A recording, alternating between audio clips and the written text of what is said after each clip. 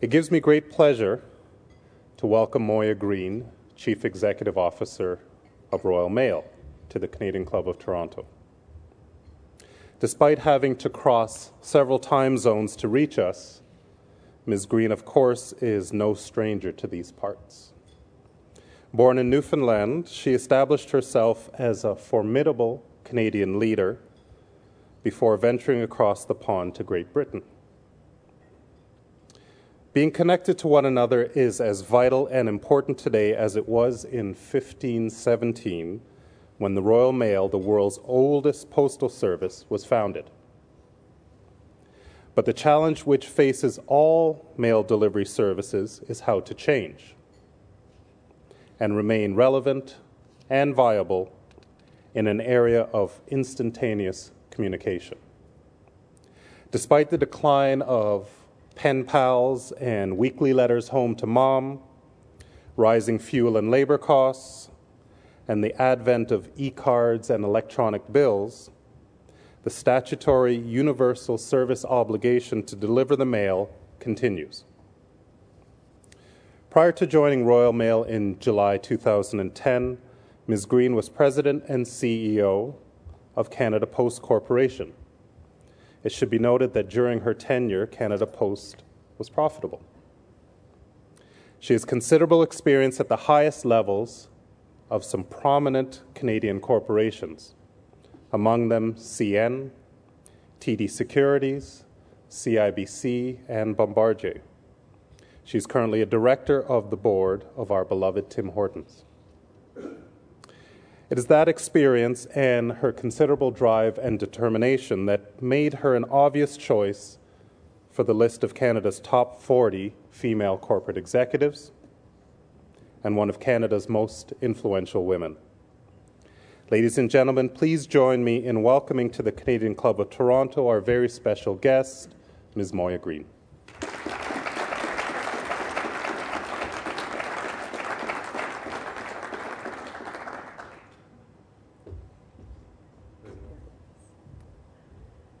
Thank you very much, Nicholas. That was a lovely introduction, and I wish 1/10 of it were true. It's a great pleasure for me always to come home. You know, Canada is home. I love the UK, and my time in the UK thus far has been both interesting and wonderful, but, you know, Canada is and always will be home. As Nicholas mentioned, it's a daunting thing to take on an iconic entity like the Royal Mail, which has been around since Charles I. He created a letters office for missives within the land, and that was the first national universal service in the world. And so 400 years later, lots has changed. I knew a little bit about the business, as Nicholas said, because I had run Canada Post. But Canada Post, you know, we all have challenges with declining letter volumes. But Canada Post does not have, in any way, shape, or form, the sort of challenges that had beset the Royal Mail. Tradition is a wonderful thing, and it is a great source of pride to lead an iconic entity like the Royal Mail. But sometimes it gets in the way, too. Sometimes it prevents needed change, timely change. And, you know, many people still write to me in the UK to tell me that the service is rubbish, which is a great British word. The service is rubbish because they remember when we used to deliver 3 times a day and that they could get their post before breakfast and again, you know, before their tea in the afternoon. And so on that, I suppose, measure, because we deliver once a day, I suppose it has gone downhill.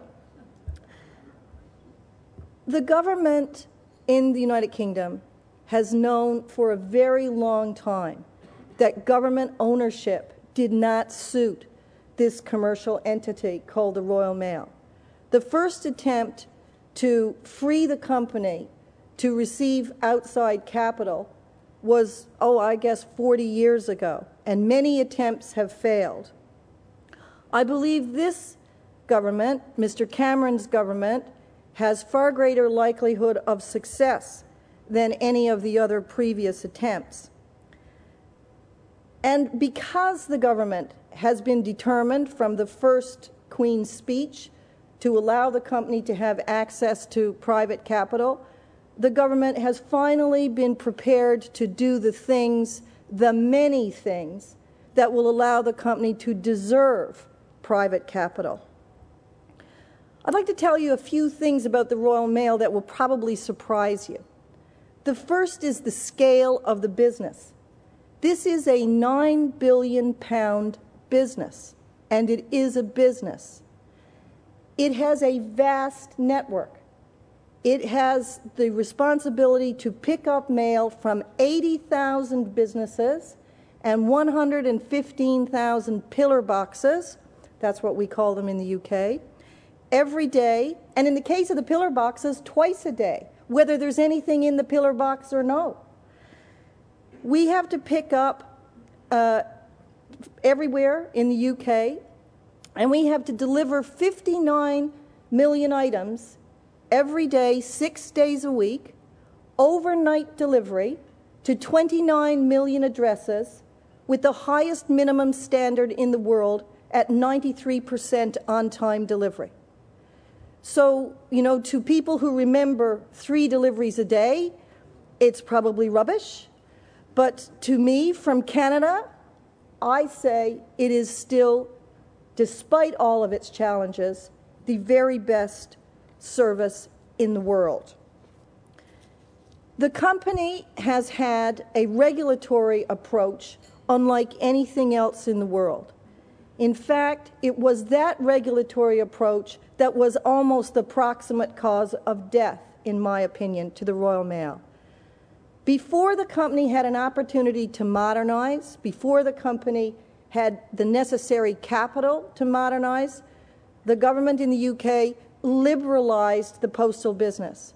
It liberalized the postal business just in time to see one of the fastest declines in any business ever.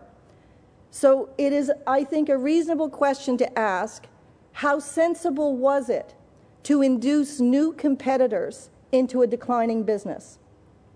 And how sensible was it when the Royal Mail was struggling and spending literally billions of pounds to take sortation capacity out of the system in response to the decline in letters?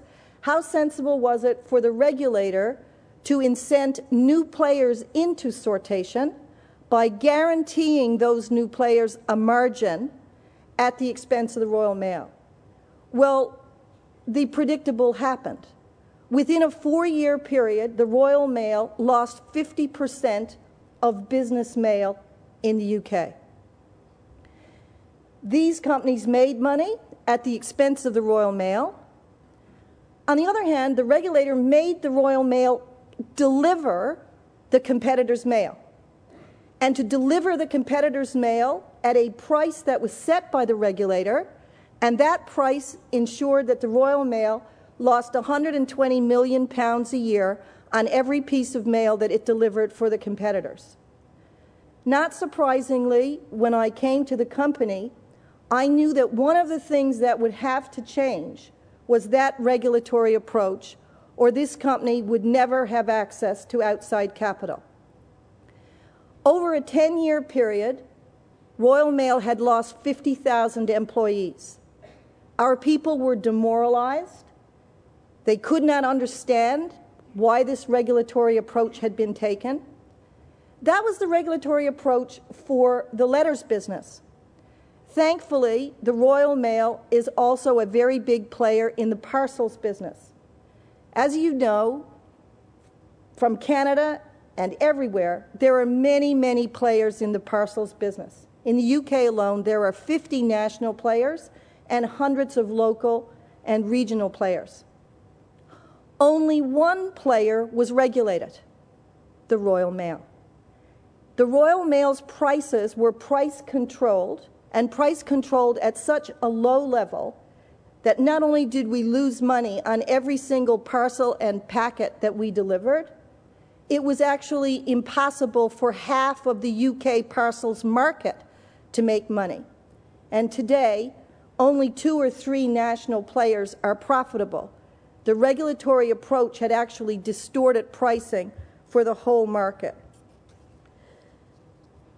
Not surprisingly, the financial situation of the Royal Mail that I inherited was very, very fragile. The company had been cash negative for about 6 years. The company was losing money in its core business. Over a 4-year period, it had lost more than £1 billion. And as I mentioned, the regulatory model was such that it had no way to make money in any business. It had a huge pension deficit, something that I knew a little bit about because we had some of the same problems at Canada Post, but the scale was really on a different level. It had a £10 billion pension deficit. The company was insolvent. We were doing going concern determinations at the board level every month. Any of you in business who've ever been, party to a going concern determination, you know just how difficult that can be on an organization, how it can stretch an organization. The company had had no access to outside capital.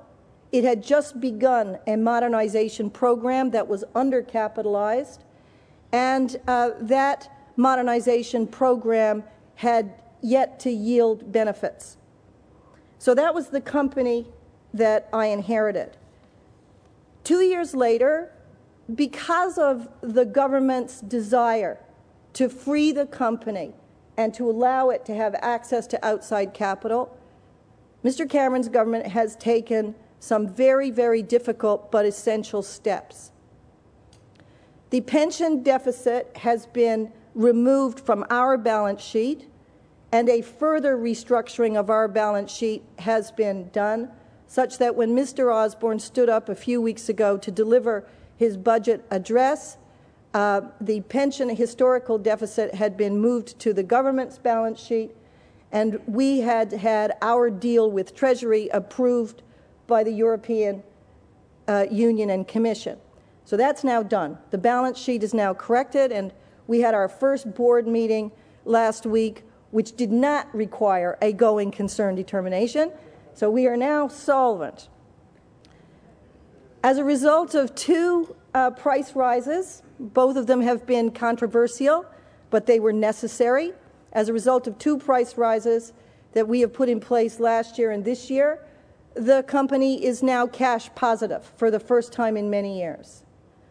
We have reduced the losses in the core business by about 65%, and I think that we should, if we are fortunate with the price increase, if the elasticities go the way I think they're going to go, I think that we should be profitable in the core business, perhaps by the end of this calendar year.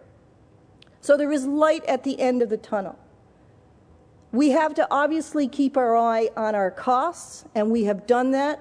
I mentioned that we have reduced employment in the Royal Mail, sadly, because when we talk efficiency, there's a human face to efficiency.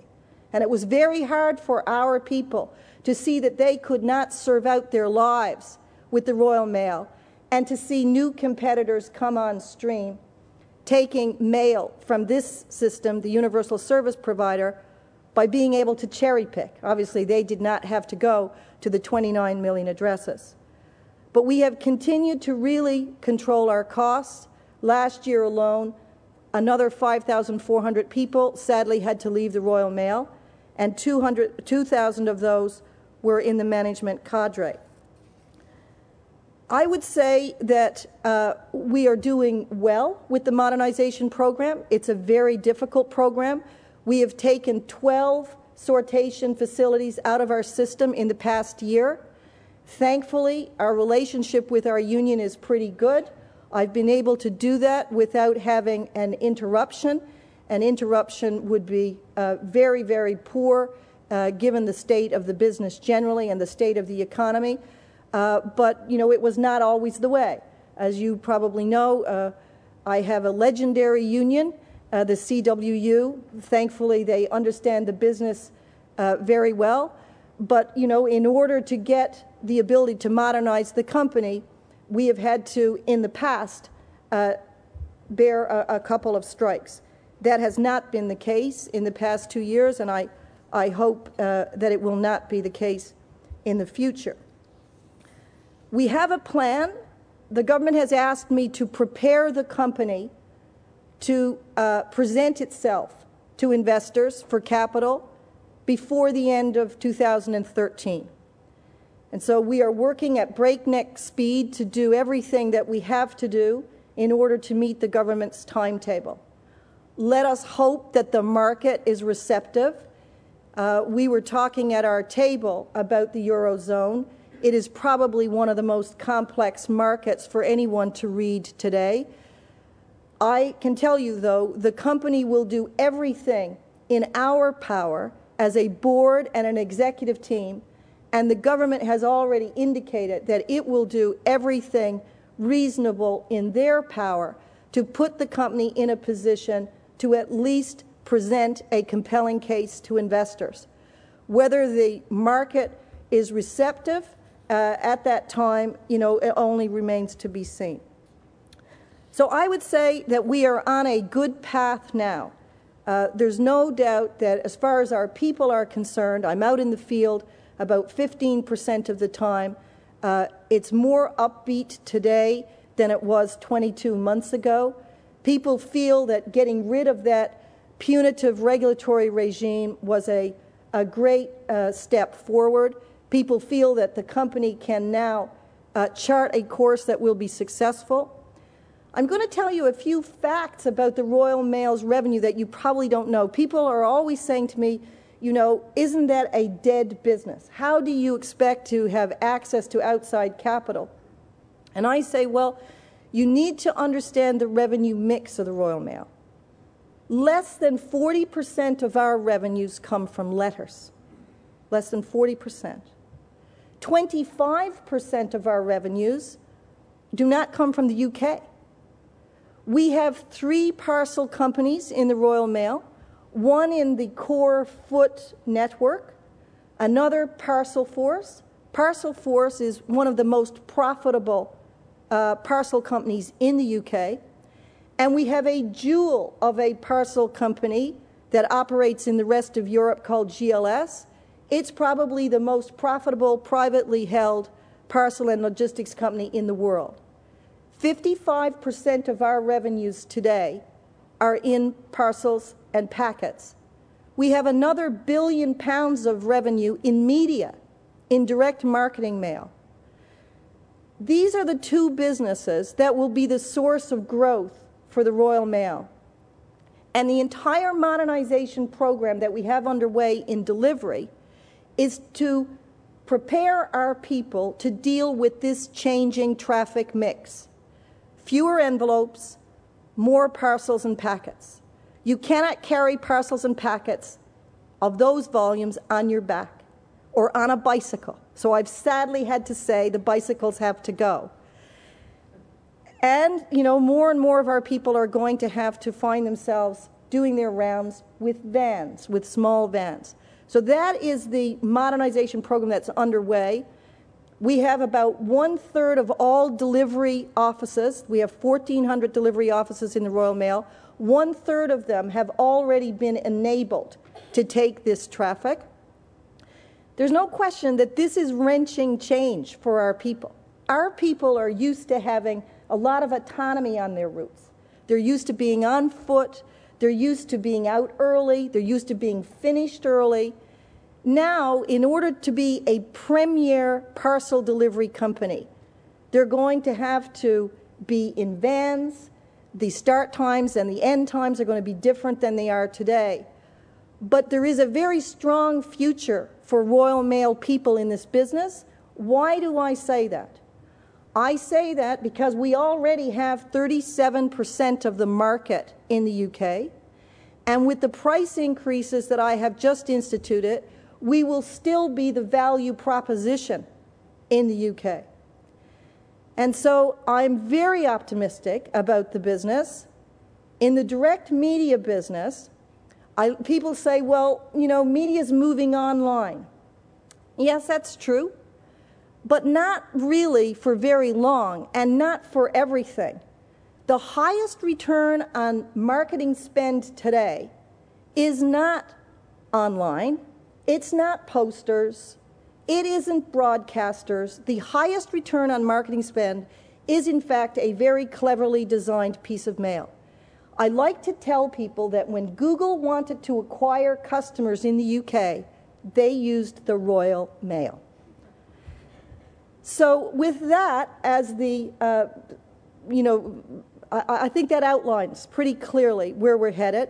We will be the premier delivery and media company in the UK.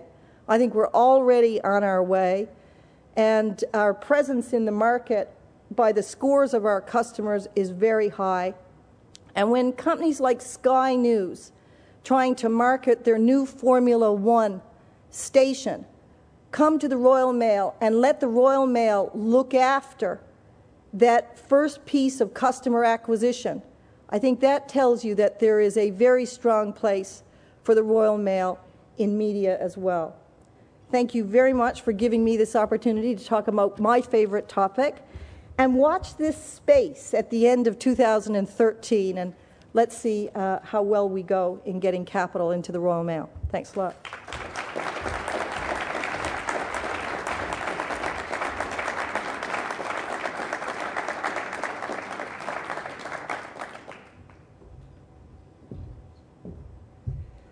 Ms. Green, on behalf of the Canadian Club, I'd like to thank you very much for coming to address the club today at lunch. I can say, boy, I'm sure the royal change has certainly changed since 1576. Having enjoyed a very stimulating and energetic conversation with Moya at lunch, I'm sure the government still doesn't know quite what hit it when you arrived 2 years ago. But I'm sure they're thrilled with the results. It's pretty incredible. In less than 2 years, you've managed to, 1, bring the company to solvency, 2, bring cash positive results, and 3, it looks like you're almost on the verge of profitability, which, as many of you in this room would know, bringing that kind of change in an old and dusty organization is no small feat. So congratulations. And I am sure if the government is successful in privatizing this asset, it will be because Ms. Green has really made the tough decisions that need to be made leading up to that type of an endeavor. So thank you very much for sharing your thoughts with us here today. And we wish you the best of luck, and I'm sure we'll all be reading with interest to see what happens with the Royal Mail. Thank you.